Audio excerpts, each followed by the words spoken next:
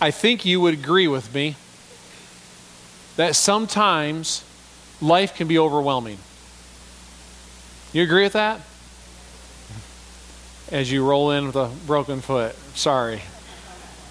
Life can be such a struggle at times. Trials are very real. You think about it with me just for a few moments. Think about in the area of finances. I imagine there's someone in this room, if not someone, there's some who are dealing with some debt struggles in this room, according to what the stats will tell me. So maybe it's the car payment or the 2 car payments. Maybe it's how am I going to make my mortgage payment or my rent payment. Maybe it's dealing with the credit card debt that's been piling up. Maybe it's dealing with student loans that have piled up or the future student loans. You're thinking, how am I going to pay for my kids' college? Whatever it is in the area of finances, probably all of us feel that pressure or that struggle or that trial at some level in our lives. It might be work. You feel like I put in more and more work, but I just can't get caught up. It's like wrestling through quicksand. Or you wake up each day and you're going to a job that quite honestly you hate. You wake up and think, I've got to go to work today because I got bills to pay, but I really don't want to be going to this place. And it's a struggle every day to wake up, be motivated to go to work for something you don't enjoy doing. Or for many, as it's becoming more and more normal in our culture, is you have your main job and your spouse maybe has their main job, but then you have a side hustle going on. Because just to make the extra ends meet, well, I got to make a little bit extra money doing this or adding on a second job because there's just not enough there. Maybe it's the health situation going on in life.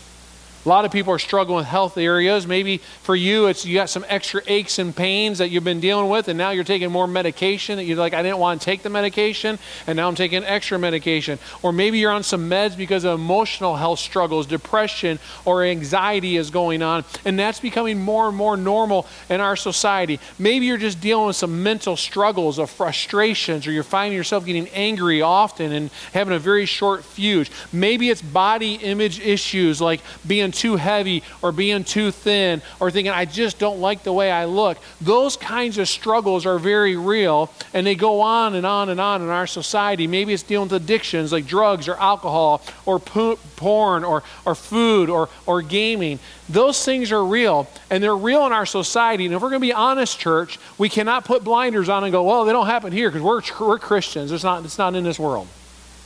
That's not true. And if anybody tells you, well, you become a Christian, all these problems are going away, well, that's a lie right from Satan, because the scripture tells us that in this world you will have struggles. In this world you will have trials. And there is nothing that tells us just because I start following Christ that all the trials and all the struggles are now going to go away and be perfect. That is not true. You think about school.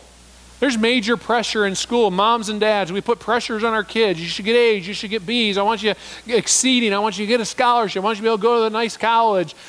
Sometimes for some, school is such a struggle because they wake up every day and they know I struggle to learn. Mom and Dad, I'm trying really hard to do the math, but I just don't get it. That was my problem. That's why I'm a preacher. Just didn't connect. 2 + 2 always equals 6. That's not true. I struggle with math. Somebody is struggling with English. Somebody is struggling with comprehension. There's all kinds of struggles, and then that pressure builds upon us. Learning challenges are a very real thing, and some are dealing with that, whether you're in elementary school or high school or college or back to school again. For some in this room, maybe the struggle is a loss of a loved one. It's loss of a parent, maybe loss of a child, loss of a friend, loss of an aunt, loss of an uncle. Maybe it was recent, last 3-6 months, last year. Maybe it's been 3 years, 5 years, 10 years, and you still have anxiety and struggle from that because you're thinking, I wish I would have said, I wish I would have done, I wish I could still do with that person who you're thinking about. You miss them deeply, and you're dealing with some regrets of things that never got to finish with that person. Possibly the struggle in the room, it could be family issues. It could be marriage issues. Maybe the marriage is flat. You're just kind of coexisting. Maybe it's a relationship issue like I wish I had someone in my life. I want to get married. That's my desire, and it's just not happening. Maybe it's the marriage is in deep trouble, and you know that divorce court is right around the corner, and the papers are about ready to be signed. You have challenges. Your children maybe and your family are making choices that you don't agree with, and you wish they'd make more godly choices, whether that be they're 10 years old or 15 years old or 25 years old or 50 years old. And you're like, I wish my kids would wake up and just listen to God and do things according to God's way. The burdens and the struggles of this life are real. And until Jesus returns, we have to learn, how do I walk in this life and deal with these burdens and these struggles and these trials? How do I do this? Big or small, each and every one of us have these burdens or these trials every single day. Here's the encouraging news. We are no different than Jesus Christ. Now you stop and you go, wait a minute, preacher, I'm way different than Jesus Christ. Jesus died on a cross. He was perfect. He was sinless. That's not me. When I say no different than Jesus Christ, when we stop and look at the life of Jesus, and you look at Jesus, flesh and blood, skin, bone, breathing flesh in Jesus, the human Jesus, we look at his life and we see that he had trials and he had struggles. And I want us to consider a few scriptures today which show us just some of the trials that Jesus had. Now, we know life can be hard. Isaiah called Jesus a man of sorrows, acquainted with grief. A man of sorrows, acquainted with grief. In other words, he understood grief. It's easy to think of the difficulties that Jesus had when we think about his death, his burial, and resurrection. We think about the opposition of the religious leaders, and we think about the unbelief of his neighbors, and we think about the terrible weight of him taking the sin in the world. It's easy for us to go, yeah, well, he had some trials and struggles, but man, I'm not going to the cross. So how can my trials and struggles be anything like what Jesus had? And how can Jesus possibly understand my trials and struggles? Because he didn't really deal with stuff that I deal with. Sometimes that's our attitude or our thinking. But before Jesus launched his ministry, before things got off the ground, so to speak, Jesus faced some difficulties in the daily patterns of life just as we do. Turn your Bibles to Psalm 69. Psalm 69, this is known as a messianic passage. It's a prediction about Jesus before Jesus lived. So this psalm was written and it was penned before Jesus ever was born, before Jesus ever lived his life. The psalmist wrote these words predicting what's going to be Jesus' life, and it comes true then later as part of his life. In Psalm 69, beginning with verse 7, it says, "For I endure scorn for your sake, and shame covers my face." So in other words, pain and suffering is going to come my way. I am a foreigner to my own family, a stranger to my own mother's children. Did that not happen to Jesus, that his own family didn't accept him? He wasn't even welcomed in his own hometown, and his brothers thought he was kind of out there on a limb, so to speak. "For zeal for your house consumes me, and the insults of those who insult me, those who insult you, fall on me." A zeal for his house. In other words, Jesus wanted to be in the temple. He wanted to be around the religious leaders. He wanted to learn about God. We know that when he was 12 years old, his mom and dad left him behind because why? He was back learning from the religious leaders. He had a zeal to be around the Word of God. He said, I got to learn from these great leaders. I got to understand God's Word. And then it says, those people insult me, though. So they were making fun. Look at Jesus going back to the temple again. Oh, he must be one of those God freaks, so to speak. He must be a crazy Jesus freak is what we would call him today, right? He's got that extra zeal, that passion to know God, and people made fun of him. Oh, you're going to church again? Oh, you're going to Bible study again?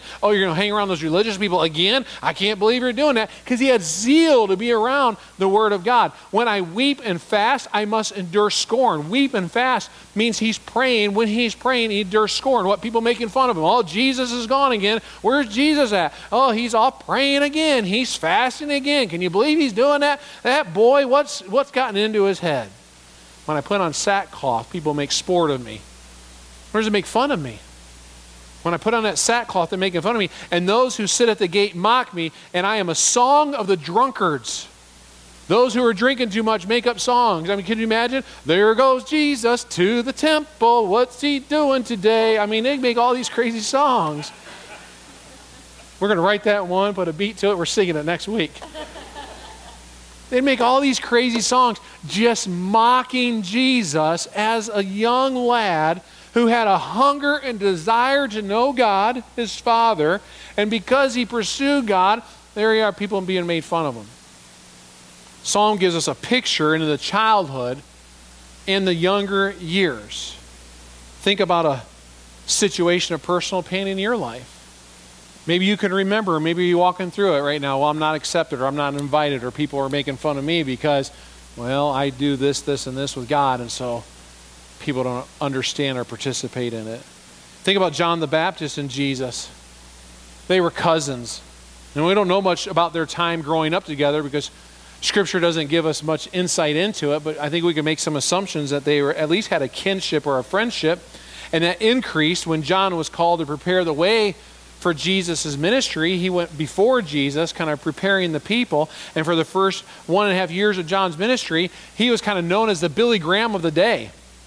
He would go out and preach and teach and say, there's one who is coming. There's one coming greater than me, the Savior of the world. He's on his way. And people came to hear him preach from all over Judea. And the crowds were great. I think it gave Jesus some extra time to prepare for crucial ministry that was coming as he spent time with his first disciples, Andrew and Peter and John and Philip and Nathaniel. He spent that extra time with them because John the Baptist was out preparing the way. And the ministry of John was so crucial to the ministry of Jesus, as he says, listen, there is one that's coming, there's one that's coming, there's one that's coming, there's a Savior that is coming. He's preparing the way. But imagine the suffering and the pain that Jesus must have experienced when he heard the news that John the Baptist, his friend and his family member, was beheaded. And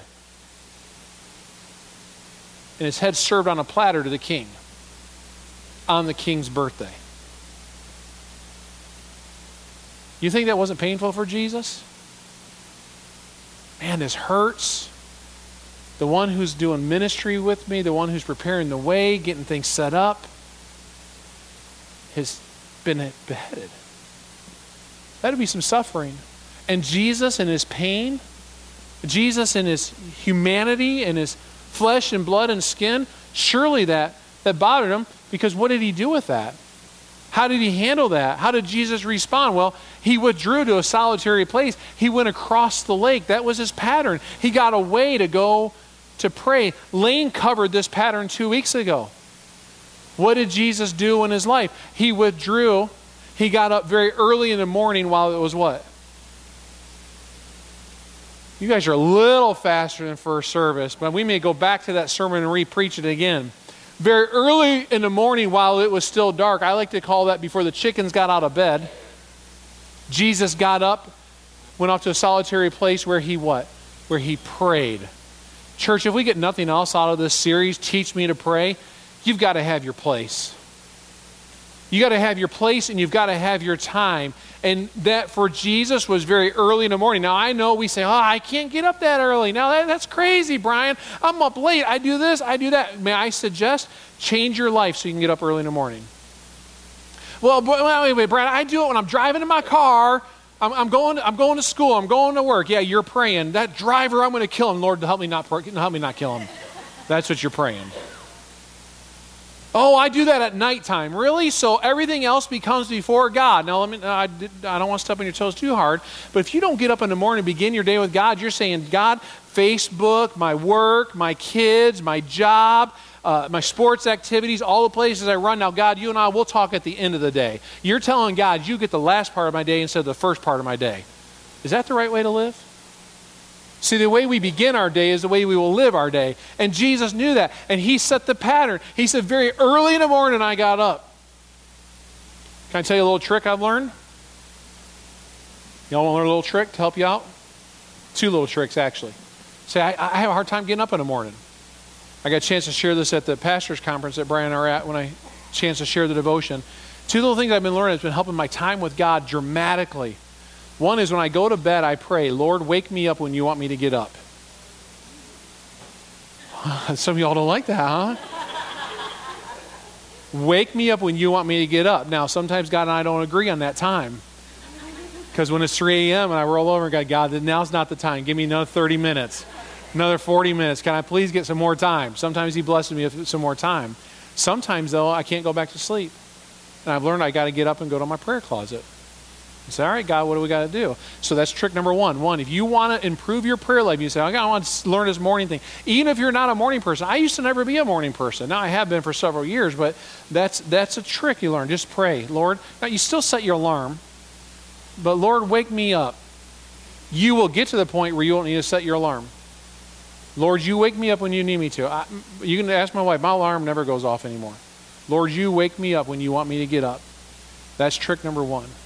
Okay? Very early in the morning. Lord, you wake me up. Trick number two is this. Use some of the settings that are on your devices of your phone to control your phone so your phone doesn't control you. So what do you mean by that? If you have an iPhone, which I have an iPhone, there's a thing called screen time on there.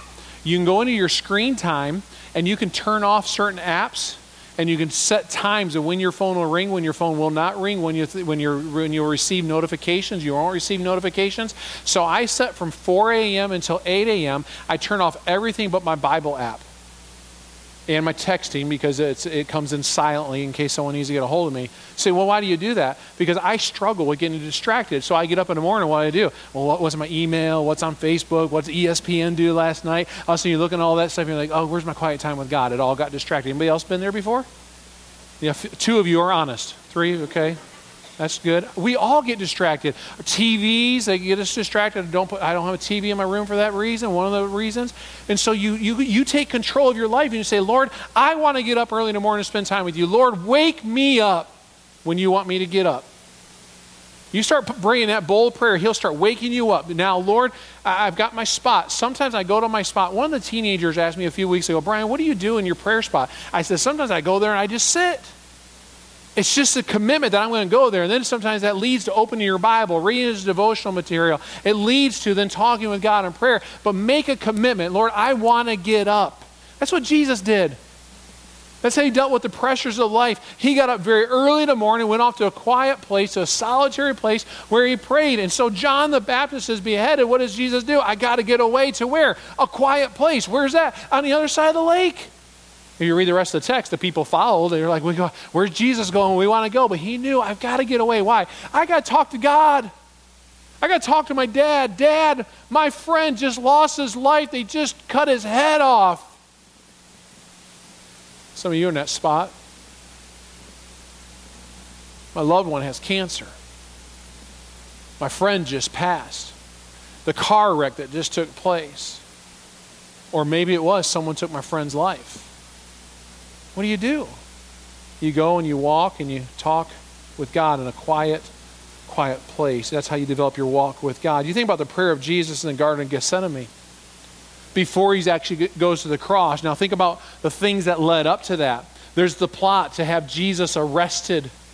And Judas is all part of that plot by saying, now listen, the one that I kiss on a cheek, he's the one. You're going to arrest him. There's that plot being all put together. Judas and one of the disciples then, making that plot to betray Jesus. Jesus has his last meal with his disciples. And imagine the conversation that takes place as he's talking to his disciples and sharing, this is our last meal.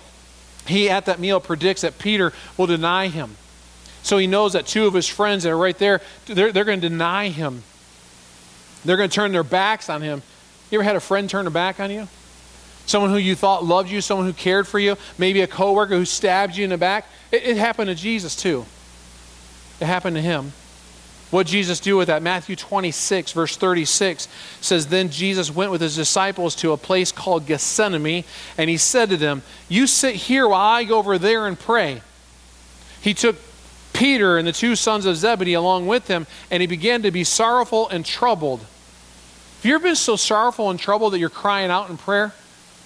That's Jesus doing. His friends are over here. Jesus over here praying. He's sorrowful and troubled. He says, my soul is overwhelmed with sorrow to the point of death. Stay here and keep watching me. So he says, you all stay here. I'm going to go over here. Why is Jesus over here? Again, he's a human. I'm going to go over here to talk to my dad. Dad, I just had the last meal with his disciples. Dad, Peter's going to deny me. You've been telling me about that. Dad, that Judas, he's already been plotting against me. Dad, the cross is coming. And if you read the text further, is when he starts crying out and saying, is there some other way? Is there some other way? Do I have to go to that cross? If not, then your will be done. He has that very intimate prayer, that very intimate conversation right there in the garden with his dad, talking through all this stuff of life and what is going on. Dad, here's what's taking place. And that was the pattern of Jesus' life. Now, one thing I don't have time to get into, his friends who were supposed to keep watch did what? Fell asleep. So they're supposed to keep watch. So I'm over here praying. What are they keeping watch for? For the guards that are probably going to be coming. They're supposed to keep watch, and they fall asleep. You ever have a friend just kind of fall asleep on you? They've just disappeared, so to speak, right? Oh, you're supposed to be there by my side, and now you're absent. You're not there. What happened to you? They fell asleep on you is what happened. They weren't there in your time of need. They weren't there for Jesus in the time of need. They missed the boat, so to speak. That was a pattern of Jesus' life when he was fully human. He would go through trial and struggle and difficulty and preaching and teaching, and then he had this time of prayer, and that was the rhythm. I pray, but I go into life. I pray, but I walk through life. How did he do that? He did that as he walked with God. Daily walking with his Father, learning, how can I do this? How do I make it through this life? I need your direction. What's next, Dad? How do I handle this? How do I handle that? Where are we going? What am I going to say? How are we going to do life? He walked with God in all these trials and these struggles. Look how the Hebrew writer describes Jesus when it comes to prayer in Hebrews chapter 5. It says, during the days of Jesus' life on earth, he offered up prayers and petitions with fervent cries and tears to the one who could save him from death, and he was heard because of his reverent submission. So because he was reverent submission, he had the right authority position. Knowing that God is in charge, he knew he could take his prayers. He went to prayers that were full of tears and crying, and it says, son though he was, he learned obedience from what he suffered, and once made perfect, he became the source of eternal salvation for all who obey him. So he learned what? He learned obedience. Wait, Jesus had to learn to obey? Yeah. Jesus was human. He had to learn obedience. And so he learned obedience through what? Through suffering. Just think about that for a moment. In other words, our suffering has a purpose. It does. The trial you're walking in, the hardship you're walking in, it has a purpose to teach you obedience to the Father. So as I walk through this trial, I'm trying to learn, how do I walk in obedience of faith, in obedience of trust that God is sovereign and that God is good and he has it all under control, and I can trust in his goodness and I can trust in his sovereignty for who he is. And I trust in that fully and completely, and so I'll be obedient to his plan and his will and his direction for my life, even though I'm going through suffering that seems like it's maybe in a long time, or I don't like it, or I don't enjoy it.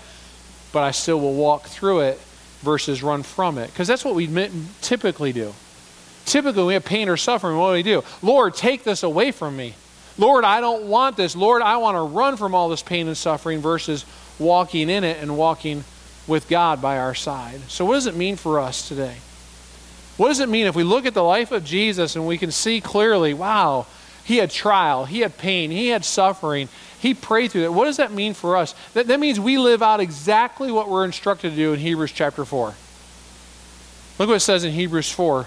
Therefore, since we have a great high priest who ascended to heaven, Jesus, the Son of God, let us hold firmly to the faith we profess. So this, after his death, his burial and resurrection, what did he do? 40 days later, he ascends, he sits at the right hand of the Father. And so the Hebrew writer is saying, because we have this great high priest who's walked through everything we've walked through, experienced what we've experienced, he says, you hold on to that faith, for we do not have a high priest who was unable to empathize with our weaknesses, which could mean struggles and trials. He empathizes. He understands, in other words, what we walk in. But we have one who has been tempted in every way, just as we are, yet he did not sin. So he dealt with pain and trial and suffering. He dealt with temptation. He overcome the temptation, did not sin. That's how he could be our Savior. He now sits at the right hand of the Father. Let us then approach God's throne of grace with confidence. Because of who Jesus is, we can approach God's throne with confidence. How do we do that? In prayer. That's when we get on our knees. That's when we get prostrate before God. That's when we cry out to him so that we may receive mercy and grace and find grace to help us in our time of need. So because of what Jesus did, because he's the great high priest, because he empathizes with us, he understands what we walk through, he understands the temptation we go through, he modeled for us in prayer, we hold on to that faith, and because of that, we can go to God in confidence and say, God, here's what I'm walking through, and God says, in that, you'll find mercy and grace. What a great help we have in God, Jesus, Holy Spirit. You know where it all begins, though? In prayer. It all happens in prayer. So I close today just asking you, what decision have you made in the area of prayer? Do you have your place? Do you have your time? Have you started to make adjustments to life to go, this priority has got to be priority number one? And it takes making a decision. Jesus made decisions. He had to make decisions to get up early in the morning. He had to make decisions to trust in God's plan. He had to make decisions that he needed the wisdom and the guidance from God as he did his ministry. And those are decisions that we need to make as well. Today we're going to move into a time of decision in this place. Twice a year we have what we call Decision Day. On your chairs there's a card that looks like this. I want to encourage you to take that card out as the band comes out and gets ready to lead us in this time of decision. Twice a year, we do this every spring and every fall. We just find it is good to encourage us, church, to make faith decisions, to take steps of faith, take steps of commitment, so to speak. It's good to have a time where you kind of draw a line in the sand and say, I remember on this day I made a commitment with God. Or on this day I took a step with God. So let me talk you through a couple of decisions today that I pray that you will spend a few moments here as we worship and say, God, is it time for me to make a decision? One is I accept Jesus as my Lord and Savior. I'm going to follow him in baptism today. For some in this room, that's a decision you need to make. It's time to surrender. It's time to say, Lord, I accept you as my Savior. You follow in Christian baptism, uniting with the death, burial, and resurrection of Jesus. Others, to mark, I've attended membership class. I want to partner with Centerpoint as a member. We've had a couple membership classes. At that class, people have marked and said, this is going to be my church. I want to be a member here. We ask you to make that public at a decision day. And so for some, that may be the thing you do today. Today's my day. I make this public. I make it known to the church that this is my church home and this is where I'm serving. For others, I want to make a recommitment to my walk in Christ. Sometimes in life, we can kind of get off the path, so to speak. We can journey to the left or sometimes journey to the right. Sometimes we can take some steps backward. And sometimes it's good to have a day to say, today I make a new commitment. Today I make a recommitment. A confession of repentance is what it is. I'm making that new U-turn. For others, it's I just need prayer. And maybe you mark that, and today there's some people from our prayer team who are going to be available here to pray with you. Or today I'm deciding to. Maybe you need to fill in your own blank. Today I'm deciding to. Quite possibly this card could be used for something just you and God sitting right in the chair, but you're going to fill that out and put a date on that, and you're going to put it in your Bible, you're going to put it on your mirror and say, this is my day, I made this decision. For others, I want to encourage you to make a decision that is public. So if you want to make one of these decisions that would be a public decision, here in a moment we're going to move to our communion and offering. I encourage you to bring this card to me at the cross, and Tim Curtis is going to be over there, and we'll be glad to meet you and help you make this a public decision. First service, we had 3 families come forward and say we want to partner as members. We had a young lady get baptized, 9-year-old get baptized, Anna Hackman, during first service. Maybe that's the kind of decision you want to make. In this room, everybody can make a decision today. We're going to do things a little bit different for our communion and offering. We have stations located in the back of the room. It's a decision to get up and move to the communion table and partake in communion. And when you make that decision, you're saying, I believe in Jesus. By partaking in communion, you're saying, I believe in the death, the burial, and resurrection of Jesus. I believe that my sin is done away with. I believe that his grace covers me as you partake in communion.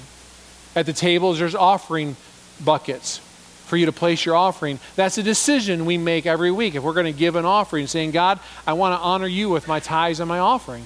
I want you to have control over my pocketbook and over my money. And so that's a decision that can be made. And so I want to pray. And we're going to worship, and I encourage you to make this a room of decision. Maybe it is moving to the table. Maybe it's a personal time with God. Maybe it's carrying a card to the cross as you have an opportunity to make a public decision together. Father,